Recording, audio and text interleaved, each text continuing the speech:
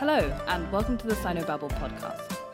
In this week's episode, we're returning to the Nanjing decade, which is the period of Chiang Kai-shek's nationalist rule from 1927 to 1937, to discuss the development of the creative sphere at that time. So in this episode, we're talking about art, literature, and film, and how they evolved during this period, to try and understand what the major themes and trends were, as well as to determine the extent of political influence on the art world at that time.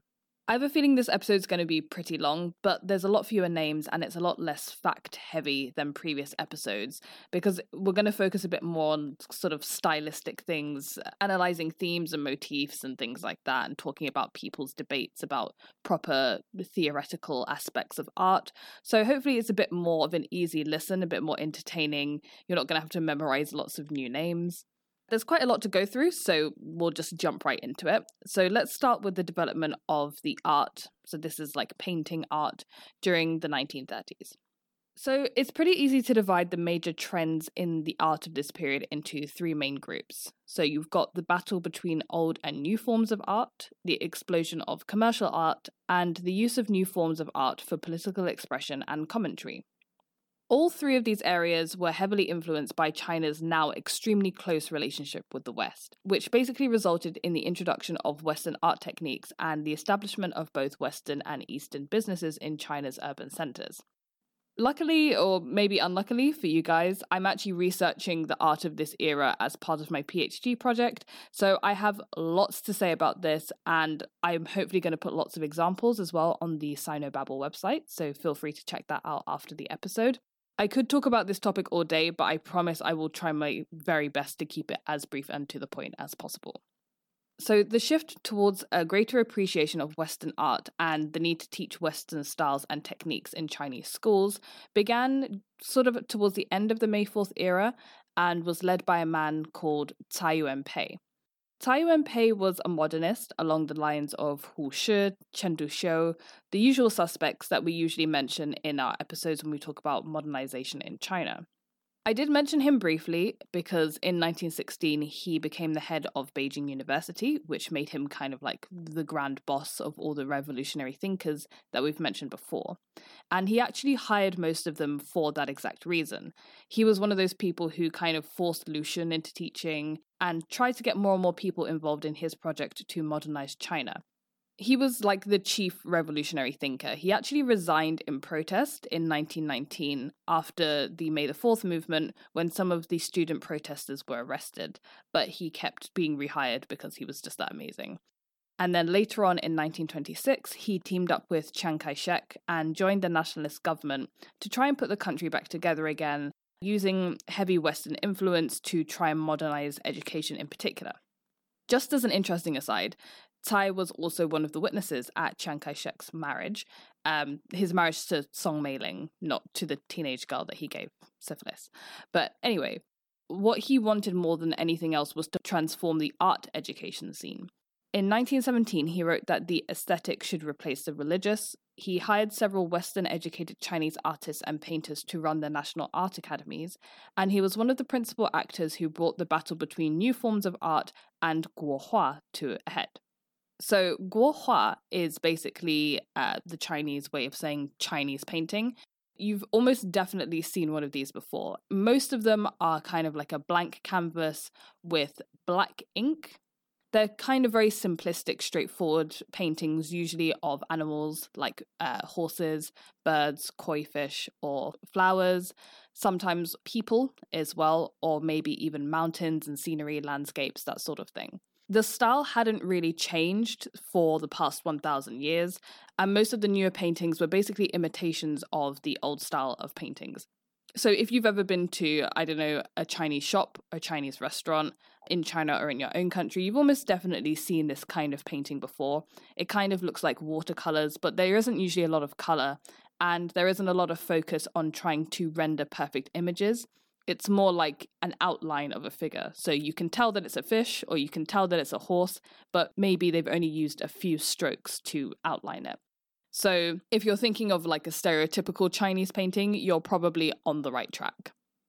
Most of the modernizers, so that's Cai Yuanpei, Chen Duxiu, even people like Kang Youwei that we spoke about ages ago, They all believed that this imitation of the ancient forms was what was holding China back and preventing her from modernizing. So they encouraged young people to travel abroad, study either in Japan or in Europe, and come back and introduce new styles into China, which is exactly what they did. In the late 1920s and early 1930s, you had this debate between people who championed the old form and believed that the ancient Chinese style of painting was the best style of painting.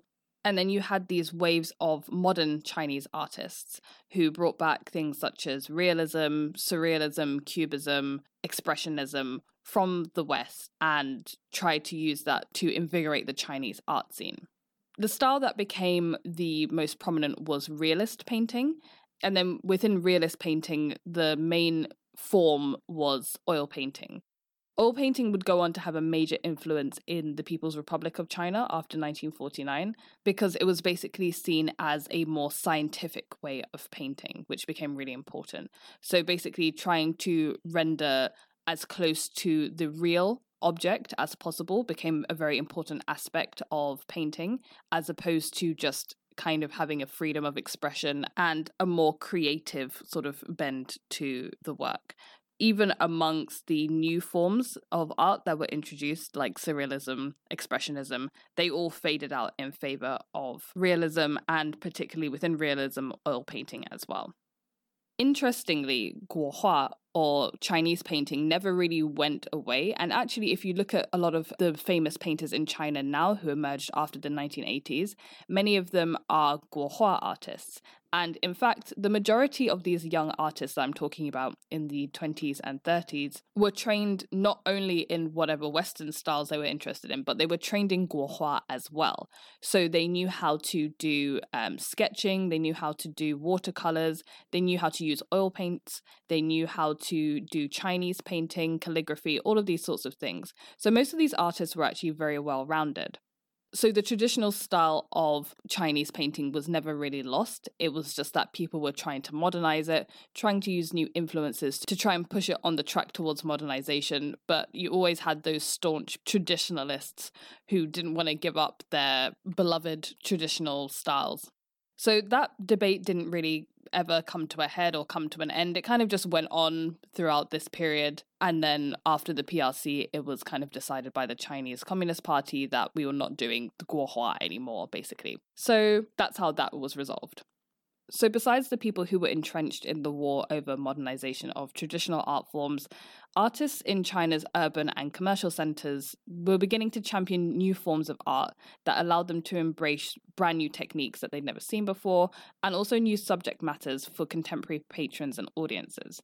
The forms that I'm going to be talking about now are commercial sort of advertisement art, cartoons, and woodblock. Advertisement art usually was only used in China's urban centers. I'll mainly be talking about Shanghai here. This is the area that I know the best. So there were a lot of foreign firms that had opened up in Shanghai during the 1920s, and more foreign businesses and foreign money were flowing into the area. Light industry commercial businesses in particular were taking off. So clothing, cigarettes, alcohol, those sorts of things were becoming more and more popular. It was actually the Western companies that introduced the idea of having sort of advertisement art on their products or to advertise their products. But they found that the styles that they were using weren't really appealing to the native Chinese audience. So what they did was they turned to native Chinese artists to see if they could introduce new themes or introduce pre-existing Chinese themes that would be more attractive to a Chinese audience. So eventually a new style of art emerged called UFN Pai, or in English we would call that calendar posters.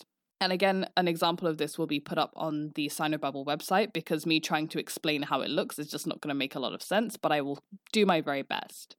So basically what a UFN Pai is it takes some of the elements of what's called a Nianhua, which is a New Year's poster. So New Year's posters had been around in China for centuries, and they were auspicious paintings, sometimes crudely done, usually very colourful, that celebrated the New Year's. So you would stick them on your door. Some people still do. You might have seen some of these pictures of gods and goddesses or these chubby babies as well with bright rosy cheeks. So UFN Pai calendar posters borrowed really heavily from the Nianhua style, in that they took the idea of bright and colorful themes, but then they basically applied that to new images. And the main new image that was used was the image of young, beautiful women.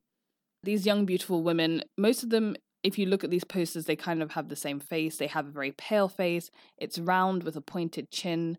They've got nice, big, tilted eyes, a small nose, and ruby red lips, and bright red cheeks as well. And they usually have quite a modern hairstyle, usually sort of like a waved bob, or some of them also have traditional hairstyles as well. I really like these posters because they are such a good reflection of the time, in that as you move from the late 20s into the early 30s, many of the women become more and more scantily clad, to the point that many of them are topless. These aren't really images, like seeing so much flesh isn't really something that you would have seen a lot of before this period of time. So it's very interesting to see that as women's liberation moved forward, the art also moved forward to reflect the opening up of, the world to women. Dresses became shorter, cleavage gets lower, so in some cases their breasts are actually showing. And it's kind of a reflection of them throwing off the shackles of, say, chastity, arranged marriage, the ability for women to go out and work and go out and participate in activities like going to the horse race, going to the swimming pool, that sort of thing.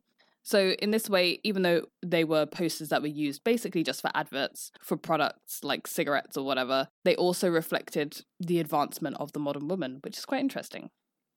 Apart from the UF and Pi scene, you also had the emergence of the cartoon and comic scene. So cartoons and comics as a standalone style was very new to China. Before, it was kind of seen as a low form of art. But as people were exposed more to the kind of satirical newspaper styles of the West, it became much more plenty. And in the 1930s, this was considered to be the golden age of cartoons. So a lot of people set up small studios and they took commissions for different adverts or comic book stories for children and other print work like book covers, illustrations for books and things like that. Some people even decorated enamelware, and during this period, people who could do good cartoons, it didn't really matter what the style was, if it was surrealist or expressionist or really simple kind of newspaper style, they were in really high demand. In the early 1930s, most of these people were kind of apolitical, or there weren't really that many political themes in the cartoons. There may have been some criticism of the nationalist government, for example, criticism of inflation, criticism of the gap between the very rich and the very poor, class divide, the situation of workers and things like that. Mainly it was kind of like a money-making thing or something that people did because they enjoyed it and they enjoyed making stories and cartoons. It was only really after 1937 that you see more political, for example, more anti-Japanese cartoons coming out after Japan invades fully and the outbreak of the War of Resistance against Japan in 1937. That's really a major theme of all the different art styles that we're going to be talking about in literature and film as well. I don't want to talk about anything that happens after 1937 because that will be spoiling the surprise. But basically, the entire art world shifts after this period of time. Before 1937, there's a bit more of a carefree atmosphere. Even though the country still isn't back on its feet yet, people are a bit more hopeful because the Nanjing decade has kind of inspired this idea of, okay, China's back on track. But there's still this ongoing battle between the nationalists and the communists, and that comes to a head also in 1937. And just generally after 1937, everything kind of falls off a cliff and everything that was being built up disintegrates. So the early 1930s and mid-1930s really were the golden age of cartoons, but also the golden age of pretty much any other creative endeavor that people were interested in at the time. Okay, so the final art style that I want to talk about is woodblock, and in Chinese that's muke or muban. So woodblock printing was another art form that was heavily influenced by foreign styles and became gradually more and more politicized throughout the 1930s. So woodblock as a form of illustration actually dates back to the Tang dynasty, so that's like the 7th century to the 10th century. And much like cartoons, it had frequently been dismissed as sort of a lowbrow form of art. It was only through the promotion of the new woodblock print movement, which was spearheaded by Liu Xun in the 1930s, that the potential for woodblock as an effective means of sort of spreading political messages became apparent. So Lu Xun was pretty much at the head of the woodblock movement. He established something called the Morning Flower Society. They set up their own journal and they published all these woodblock prints from Europe and the Soviet Union. And he also held several exhibitions and also some training courses as well, so that more younger artists could be introduced to the style. So a lot of the people who got interested in woodblock were leftists. Not all of them were communists. But the Nanjing government, Chiang's government, ended up attacking these people anyway because they felt that woodblock was kind of like a subversive form of art. A lot of people were using woodblock to criticize the government and their policies. So eventually the whole woodblock movement had to go underground. A lot of them got arrested, and most of them ended up fleeing to the Yan'an base, which was the Chinese communist base in Shanxi province in northwestern China. So the woodblock movement in China's urban centers was very short-lived, but ever since, Lu Xun has kind of been championed as the kind of godfather of the woodblock movement.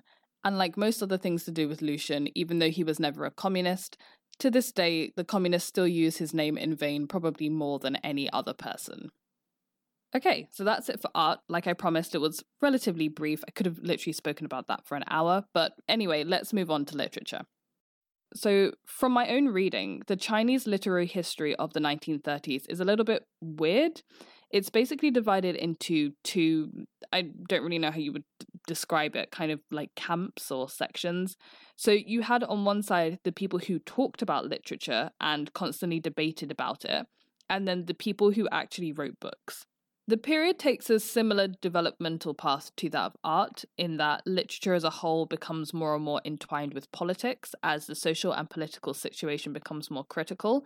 But I would say overall, literature was much more political than art, whereas art still had its enclaves where people were completely apolitical and just worried about the creativity. The literature scene became really dominated by a few really theoretically minded people. Some of the issues that were reflected in art were the invasion of Japan in 1931, the worsening domestic economy, the many failures of the Nanjing government to improve the general situation of society. You also had issues of modernity, how to modernize literature so that it properly reflected reality, as opposed to remaining either stiff or kind of wishy-washy, and also the meta-political debate of whether or not literature should have anything to do with reality or class politics at all, or if it should just be an expression of the author's innermost feelings. Let's talk about the three main camps of literary theorists who are having these debates among themselves. So, on the one hand, you had the leftists, and they were represented by the League of Left-Wing Writers, which was established in 1930, but ended up disbanding after only 7 years because of all the infighting. On the right, you had the nationalist conservative types, but they weren't very successful in their attempts to create any unified theory of literature, and they were basically rejected very quickly as just being mouthpieces of the Nanjing government.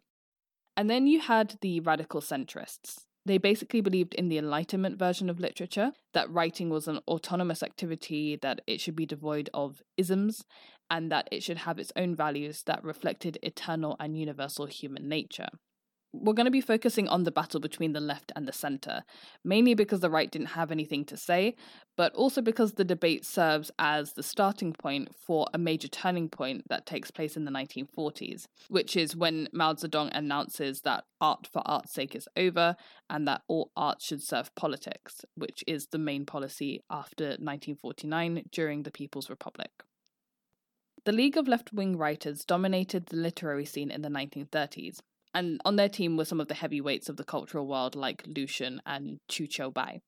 We already know who Lu Xun is from previous episodes, but we haven't met Chu yet, and I'll explain who he is in a bit. The basic tenets of the League were essentially that literature should be political in nature, and it should be revolutionary and proletarian. This basically meant that writers should be writing literature for the masses that reflected the struggles of the proletariat from their perspective. How they were supposed to do this was never really outlined that clearly, but what was more important to the League was how they defined literature, which was as a tool and as a component of the propaganda of class struggle. Creativity was downplayed in favour of ideological correctness, which was a reflection of the makeup of the League itself. The majority of the leadership positions in the League were dominated by Communist Party members, except for Lu Xun, who, like I said earlier, had never joined the CCP, and was actually very critical of the more dogmatic members. This whole thing backfires on the League a bit later when they take the stance that anyone who isn't 100% with them is therefore their enemy, and it ends up destroying the League in its entirety. The first major challenges of the League came in the form of the Crescent Moon Society, led primarily by literary theorist and English professor Liang Shiqiu. Liang had studied at Harvard and was a conservative humanist sort who hated Rousseau and the Romantics, and he argued that neither revolution nor class were any sort of basis for literary criticism. He got into a heated debate with Lucian, stating that true literature was art above class, it reflected true human nature, and what the leftists were producing was basically propaganda. He said, quote, "We do not want advertisements, we want the goods." Lucian quickly shot back in what's often said to be his most passionate essay, stating that the fact that Liang thought that literature had nothing to do with class was a reflection of his class background in and of itself. Appreciation for literary creativity, he argued, was a luxury. How can an oil magnate understand the sorrow and suffering of an old Peking woman who picked charcoal for a living? Most people agreed with Lucian, even those who were not part of the League. Considering the political and social crisis that China was in, now was not really the time for ivory tower neutrality when it came to literature. Any tool that could be used to point out and improve the dire nature of China's situation should be used, and Liang's neutrality argument really lacked oomph. So Lucian and the leftists had won the first round, but the battle wasn't over. Other leftist writers who weren't part of the League challenged the dogmatic and dictatorial nature of the League, calling out the overly political and propagandist nature of the literary theory. Theorists like Hu Qiuyuan, a young cultural critic who studied in Japan and probably knew more about Marxism than the Marxists, said that while literature could be political in nature, it still needed to truthfully reflect reality, and should not be subordinated to political needs or overly rigid in its composition. He was criticized harshly by Chu Qiubai, Lucian's close friend and longtime communist, who had served as the leader of the party for a short while, before becoming a translator and writer in Shanghai. He pointed out that while literature could hold some aesthetic elements, it could never really be divorced from the socio-economic background of either the author or the context in which it was written. He did concede the point that the League was probably too strict in their "if you're not with us, you're against us" stance, but also pointed out that in such turbulent times there could be no middle ground, and fence-sitting would not be tolerated. While the League didn't call for people to join outright, they did promote the policy of the fellow traveller, which was basically a toning down of their previous ideological stance. And by the mid-1930s, those who weren't on the left still maintained friendly relations with the League, even if they tried to remain apolitical themselves. By this point, no one could really touch the left's dominance of the literary scene, but after their major battles against the centrists were over, the League squandered their opportunity to completely take over literature with their theories, and ended up eating themselves instead. The communists in the group argued that all literature should contain the central theme of national defense, as a reflection of the new policy of the CCP, which was to create a national defense government after the invasion of Japan. They argued that this literature should show both present reality and a sort of romanticized progressive future after the left had triumphed against all its enemies. Their opposition, including veteran hero Lucian, stated that this was too authoritarian, and came up with their own slogan, which was Mass Literature of the National Revolutionary War, which was more inclusive and reflected a broad literature that linked the proletarian struggle with the war against Japan. So in other words, it gave greater creative freedom under the umbrella of literature in general. The two sides duked it out in a battle of words, but eventually the differences could not be resolved, and in 1936 the League dissolved entirely, reforming as the League of Left-Wing Writers and Artists, with some of the old members still included, but a noticeable lack of others, including Lucian. It's always seemed a bit weird to me that you've got this divide between the great figures of the cultural movement, who are all these literary theorists, and the people who actually wrote literature. So if we look at someone like Chu Qiubai, every Chinese person today would know who he was, partly because he was chairman of the CCP for a while, and he was also delegate for the party to the Soviet Union. But he's also celebrated as a martyr figure because he was executed when he was only 36. Today he's remembered as someone who was deeply involved in the cultural scene, and particularly in the literary revolution, but he never actually wrote anything, except for essays and some poetry. But he's still considered a very important figure in Chinese communism. He even has his own museum. He did do some work for the Romanization of Chinese, but it's almost as if his great contribution was evoking a sort of revolutionary spirit, as opposed to actually producing anything tangible. Anyway, that's a big besides the point, but personally I just find it quite interesting that many of these people are considered to be important literary figures, but they don't actually have any famous works to speak of. So who did have the famous works? Let's talk about some of the actual writers. Unlike in the early 1920s, in the period that followed the May 4th movement, where you only had Lu Xun as a representative, the 1930s actually has quite a few creative writers who covered different styles and genre who were considered to be representative of the time, some of whom were political and some of whom were not. There was a lot of talent, but not everyone managed to make a lasting impact, especially those who decided to remain apolitical, as they were usually left out on the margins. It didn't help that the full invasion of Japan put a screeching halt to the literary development of most writers, but that is the major theme of this period, and those who didn't turn to the political or propaganda writing after 1937 went really in with a fighting chance of becoming well-renowned, especially after 1949, when the most celebrated writers were those who were clearly on the left. If we look at the themes of literature during this period, there's a clear move away from that May 4th individualist spirit. So you're moving away from the personal, the self-conscious, into the social political reality of the contemporary environment. So a lot of the writing is about class, poverty in the countryside, the Japanese invasion. There's a lot of new writing about the frontier region, and there's a lot of talk about the growth of the new urban youth in the wake of the May 4th movement. There's also a lot of contrast in tone. Some people are hopeful, celebratory, nationalist, while other people kind of wallow more in the misery and tragedy of the moment, or they kind of critique and write satires about what's going on with the government. And then other people choose a more escapist route. They're more romantic and reminiscent about either their old hometown or how China used to be. The major genres were, first of all, the zawen, or the miscellaneous essay, fiction writing, and poetry. The essay acted as sort of a social commentary and became an ideological weapon for the leftists. Once again, the great champion of this style was Lu Xun, but he was a very talented satirist, and most people who tried to imitate him basically just didn't have his intellect or style, so eventually the genre just died out with a bit of a fizzle. Fiction was much more interesting, as it usually reflected the reality that the authors themselves witnessed, and it more and more represented new themes such as poverty in the countryside and people who generally lived outside of the bourgeoisie urban milieu. There was also the blossoming of a new genre, which was brought down by people who had fled Japanese invasion in Manchuria.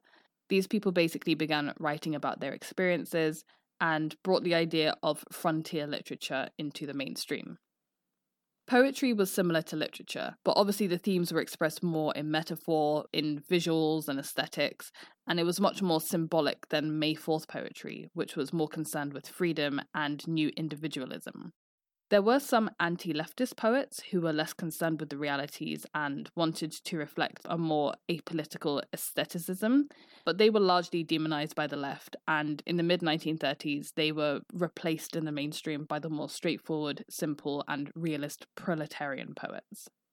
I'm just going to talk about two writers here, just to give you an idea of what was going on. So the two writers I'm going to talk about are Mao Dun and Xiao Jun. Mao Dun was a fiction writer, and he is very, very famous in China. I think all Chinese people would probably know who he is.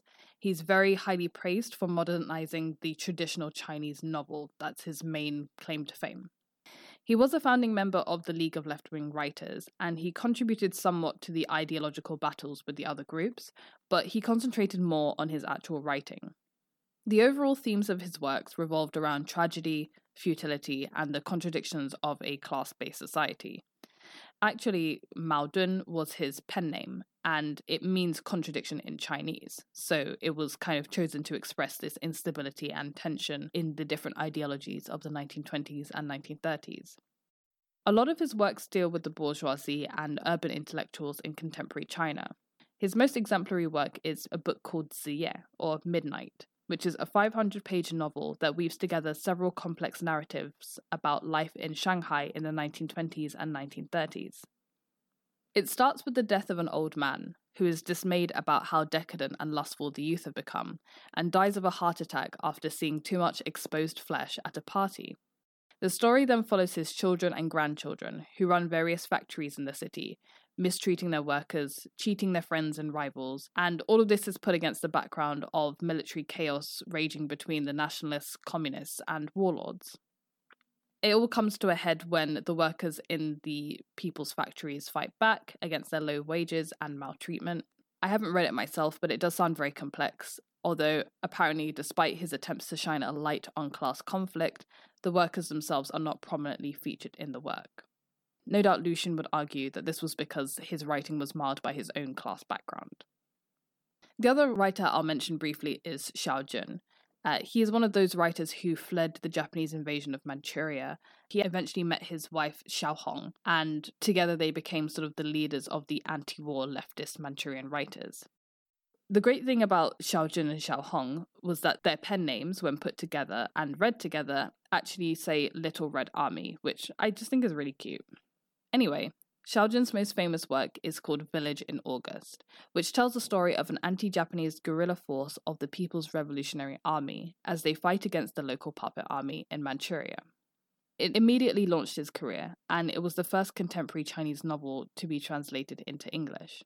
It was also used as a representative piece of war fiction that reflected the real experiences and emotions of the author, and that set off that trend of writing about war literature, which would really take off after 1937. Okay, so that sums up literature. I could not come up with a smooth transition to move us into film, so we're just going to go into film right now. The first films were brought into China by Westerners and played in Shanghai towards the end of the Qing dynasty in 1896. The popularity of the medium mushroomed so quickly that by 1905 there was enough demand for native Chinese to give filmmaking a go themselves.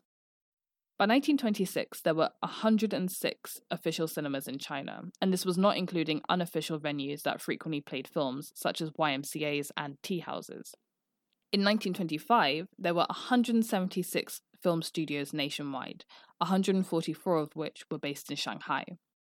Although most of them went bankrupt before they actually even managed to get a film out, they still reflected the overall dramatic increase in the interest in the movie business. By the late 1920s, only a dozen studios or so were still in business, and only a couple of studios really had any influence at all. And as we'll see, they also became the nucleus for the political tensions that made their way into the film world as well. Many of the early filmmakers came from the theatre and Chinese opera world, and brought their experience in writing, directing, acting, and critiquing plays and operas to bear on the cinema industry. Some of them had studied overseas, and so were familiar with Western styles of theatre, and liked the style of play that was more reserved and realistic, and less over-the-top than Chinese opera. When they came back to China, they adapted Western plays in a style that came to be known as Wenming drama, or civilized drama.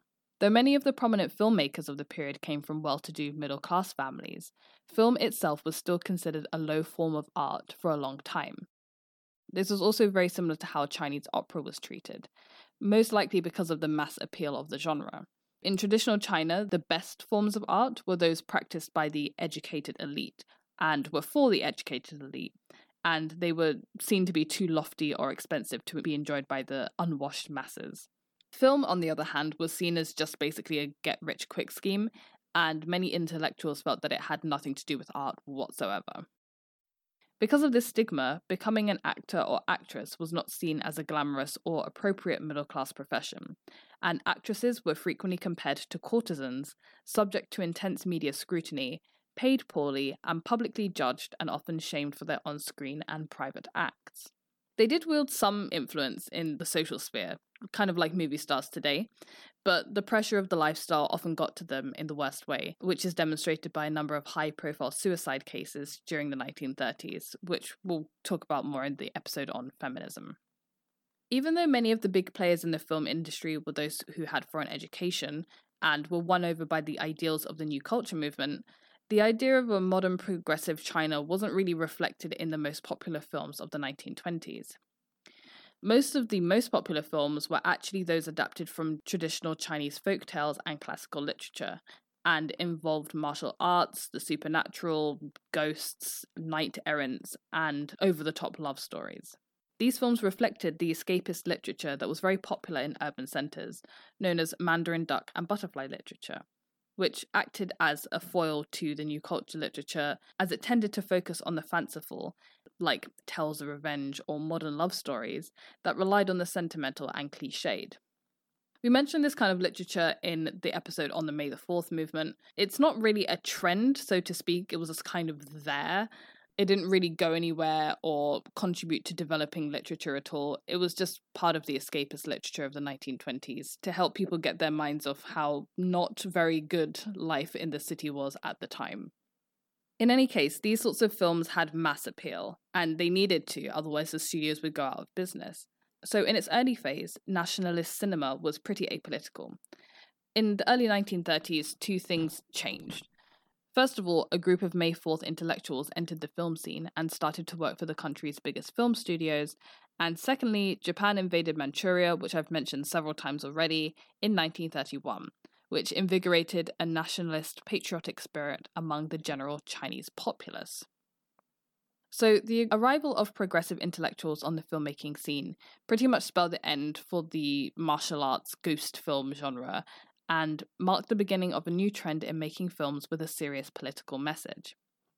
Though some of these intellectuals were communists, their political identity was kept secret, and they were able to work alongside even committed nationalists and rightists, as both the left and the right felt the need to develop a film industry that played a positive role in Chinese society. The largest and most powerful film studios at the time were Mingxing and Lianhua. Both studios had the aim of elevating the tastes of the average moviegoer, and they wanted to eradicate what they considered to be trash movies in favour of films that could enlighten the masses and elevate cinema as an art form.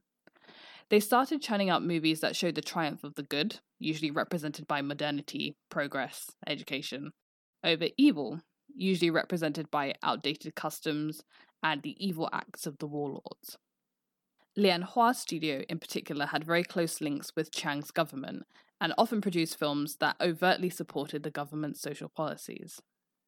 One such film was called Sister Flowers, made in 1933. It tells the story of twin sisters separated as children, one who goes on to become the concubine of a warlord, and the other who marries a humble carpenter. The poor sister ends up working for the rich sister after she is forced to flee her home for the city. Her rich sister does not recognize her, however, and treats her cruelly.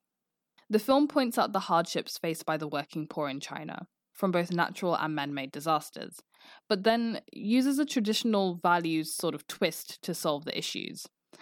When the rich sister recognizes her twin and her mother, she becomes the filial daughter, repenting for her previous behavior and providing a good living for both of them. She didn't really learn the error of her ways so much as the error of her treatment of her family members along a conservative Confucian line of thought. Filmmakers who pandered to traditional Confucian values in keeping with the nationalist government's rhetoric were heavily criticized by leftists for making films that basically only spoke to the urban bourgeoisie, who were seen by the left as those who saw society's problems but thought they could solve them without actually changing anything about their behavior. The left-leaning filmmakers produced films that showed the plight of factory workers, the realities of child labour, the double-edged sword of modern femininity, and the need for national salvation. The invasion of Japan spurred on the creation of films with patriotic themes, often with anti-Japanese sentiments. Newsreels and documentaries that outlined the War of Resistance became increasingly popular as Chinese intellectual and cultural life was reoriented by the aggression of the Japanese army, and films were made with titles such as Mourning Ceremonies of the Soldiers and Blood War of Resistance to Japan. Two narrative feature-length films with patriotic themes were National Salvation and Feng Yu Ernu. National Salvation tells the story of a factory worker and a woman abandoned by her husband, who flee their homes in the provinces after being bombed by the Japanese, and then join a volunteer army to help fight against them. The film's final message, that banding together and fighting against oppressors will lead to national salvation, was meant to be directed at both the Japanese invaders and the idea of domestic oppression. Feng Yu Ernu tells the story of a bourgeois poet and intellectual, and how he transforms into a soldier who goes on to fight against the Japanese in the north. The theme song, March of the Volunteers, was extremely popular, and you would probably recognize it today as the national anthem of the People's Republic of China. So that just goes to show how influential film really was at the time. But despite these films that reflected the social and cultural reality of the 1930s, not all demand for escapist film had actually disappeared, a bit like with literature. There was still some apolitical bent to filmmaking, and these people who made non-political films were proponents of what's called soft cinema. And they argued that what the leftists were making was basically propaganda, not art, and that film should be ice cream for the eyes. One example of such soft cinema was a film called Hua Shen Gunyang, where the protagonist must pretend to be a boy because her parents are worried that the child's grandparents will not treat her well if they find out that she is a girl. A highly predictable love triangle ensues, and in the end all is righted and the girl and the guy get together and the parents have a baby boy anyway. This kind of movie was popular for a while among audiences who wanted a bit of an escape, again, from the misery and drudgery of daily life, but like most things, this genre came to a quick end with the outbreak of total war in 1937. We can't really talk about the film industry without talking about censorship. As the industry boomed in the 20s and 30s, the nationalist government took a greater interest in censoring inappropriate content. Much like the woodblock art scene, a lot of the government's censorship was aimed at stamping out leftism and any signs of communism in cinema. However, probably the major target of government censorship was foreign film being showed in China. The majority of films screened in China were foreign, about 90% a year from 1920 to 1949, with Chinese films never making up more than 15% of the market. A lot of these were played in the more luxurious theatres owned by foreigners and aimed at a more upmarket audience, namely educated Chinese bourgeoisie and foreigners living in the foreign concessions in rich urban coastal cities like Shanghai. A lot of the censorship was generated by public outrage at the portrayal of Chinese people in Hollywood movies, which was usually as gamblers, opium smokers, prostitutes, swindlers, and just all around not great people. People were outraged at how Western films so casually portrayed white people's racial superiority, and demanded that the government do something about it. The Nanjing government didn't act until 1928, when it issued a law banning the screening of films contemptuous of the dignity of the Chinese people. Most cinemas in the foreign concessions ignored the law, as they were outside Chinese jurisdiction anyway, but following a series of protests over the film Welcome Danger in 1930, the Shanghai Mixed Court, which is the colonial institution that mediated between the Chinese and the British governments, ordered that the film be removed from the country and that the American ambassador formally apologized to China's Ministry of Foreign Affairs. From that point on, filmmakers were a lot more careful with the portrayal of the Chinese. After all, China was a growing market for foreign films, and Hollywood didn't want to miss out on a slice of the action. However, unclear guidelines meant that foreigners often couldn't help misstepping, and around 30 American films were banned in China between 1936 and 1937 alone.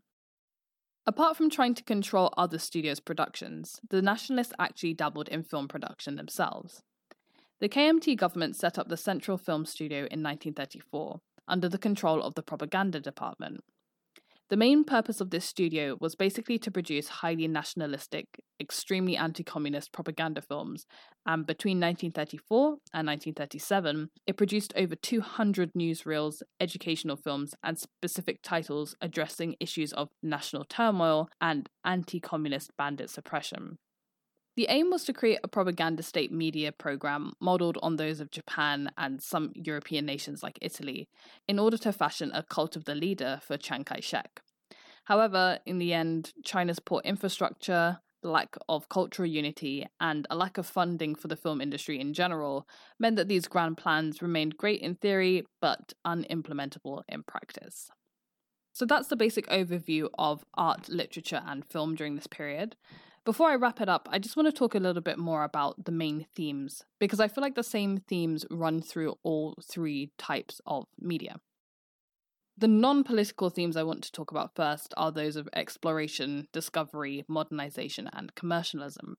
I think it's clear that Western art forms had a very strong influence on all three of these mediums during the 1930s, especially because so many Chinese students had gone abroad to study in the 1920s, and then when they came back looking for jobs, or looking to express themselves creatively in the 1930s, they ended up in cinema or writing books or arguing about how to write books or in art. I think the scene at this time was very open, even though you had the nationalists trying to suppress any sort of leftist or communist inklings. Because the nationalists weren't very organized, they didn't have complete control over the country, and most of Shanghai was basically protected by the foreign enclaves, and the nationalists couldn't really do that much to control people's private and commercial activities. The leftist scene was able to grow anyway, even if a lot of it had to grow underground. There was still a lot of space for people to express themselves creatively. Even if people had to publish their work out of their own pocket, they were still able to kind of get the message out there because there were all these societies set up, like the left-wing writers and the left-wing artists associations, to support them. Also, they had people like Tsai Ing-wen at the head of these art institutions who basically just encouraged people to do whatever they wanted and to bring in as much Western influence as possible. I guess the main goal of people in all three industries was to move in a progressive direction and basically become more and more modern, especially in art. The main thrust of most of the debates in art were how to become more modern and how to modernize art. And the West was seen as that model for modernization at this point. They weren't really following their own track or forging their own path or thinking about how it could be modernized from a Chinese perspective. A lot of it was derived from, well, this is what the West has done, how can we apply that to what we're trying to do right now? Another major theme was that of commercialism that affected how certain art forms developed. For example, in cinema, most of the cinemas were owned by big investors and they just wanted to make a return on money. So they were basically only interested in making films that sold. So if that was the Mandarin Duck and Butterfly frivolous kind of art, then that's fine, we're doing that.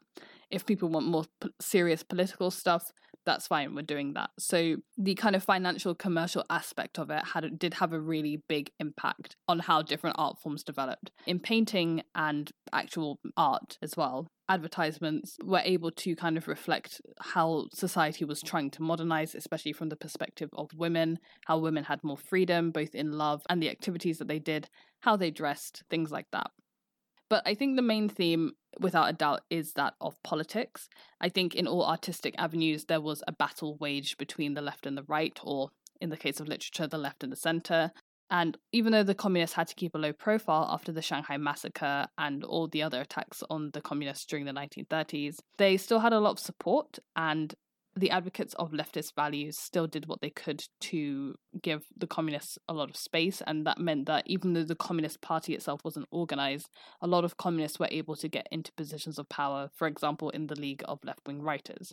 The main reason that the left was able to get such a strong political foothold in the art world was because the left, the communists, were usually very proactive, whereas the nationalists were always reactive or reactionary. The nationalists were never able to really get their unified theory out there in the art world. They were much more focused on the politics and the social scene and also waging war on all of their enemies. They also didn't want to piss off the Japanese too much, so they were a lot more focused on kind of censoring or tamping down on art that was too critical of the Japanese, because they were trying to stave off this total war situation that eventually erupted after 1937. So the nationalists basically knew that they weren't a match for the Japanese and were trying to keep anti-Japanese sentiment to a minimum, but that didn't really work because I guess the people really knew what was going on. I think this is a really interesting and rich time for art because it's not only a time where the scene is kind of developing, it's moving away from its traditional roots, but it is when people are very focused on reflecting the reality of the time. And the reality of the time was very interesting. You not only had domestic intrigue going on between the nationalists and the communists, but you had all of these foreign influences coming in, as well as the invasion of Japan in China's frontier regions. So that is the art world in China during the Nanjing decade, and those were all the major themes. So I hope you enjoyed this episode, guys. I think the next podcast I do is going to be a modern China podcast. I think I want to talk about the idea of disappearing people. I know there's been a lot going on in Hong Kong at the moment, but I don't feel very prepared to talk about that right now. I might have to wait even for a few months before I can maybe give a summary episode about everything that's happened, especially if the whole situation dies down a little bit. I think that would be more appropriate. But for now, I'm going to be doing more of the episodes on historical China and modern China episodes. So I hope you're looking forward to them. That's it for this week, guys, and I hope to see you in the next episode.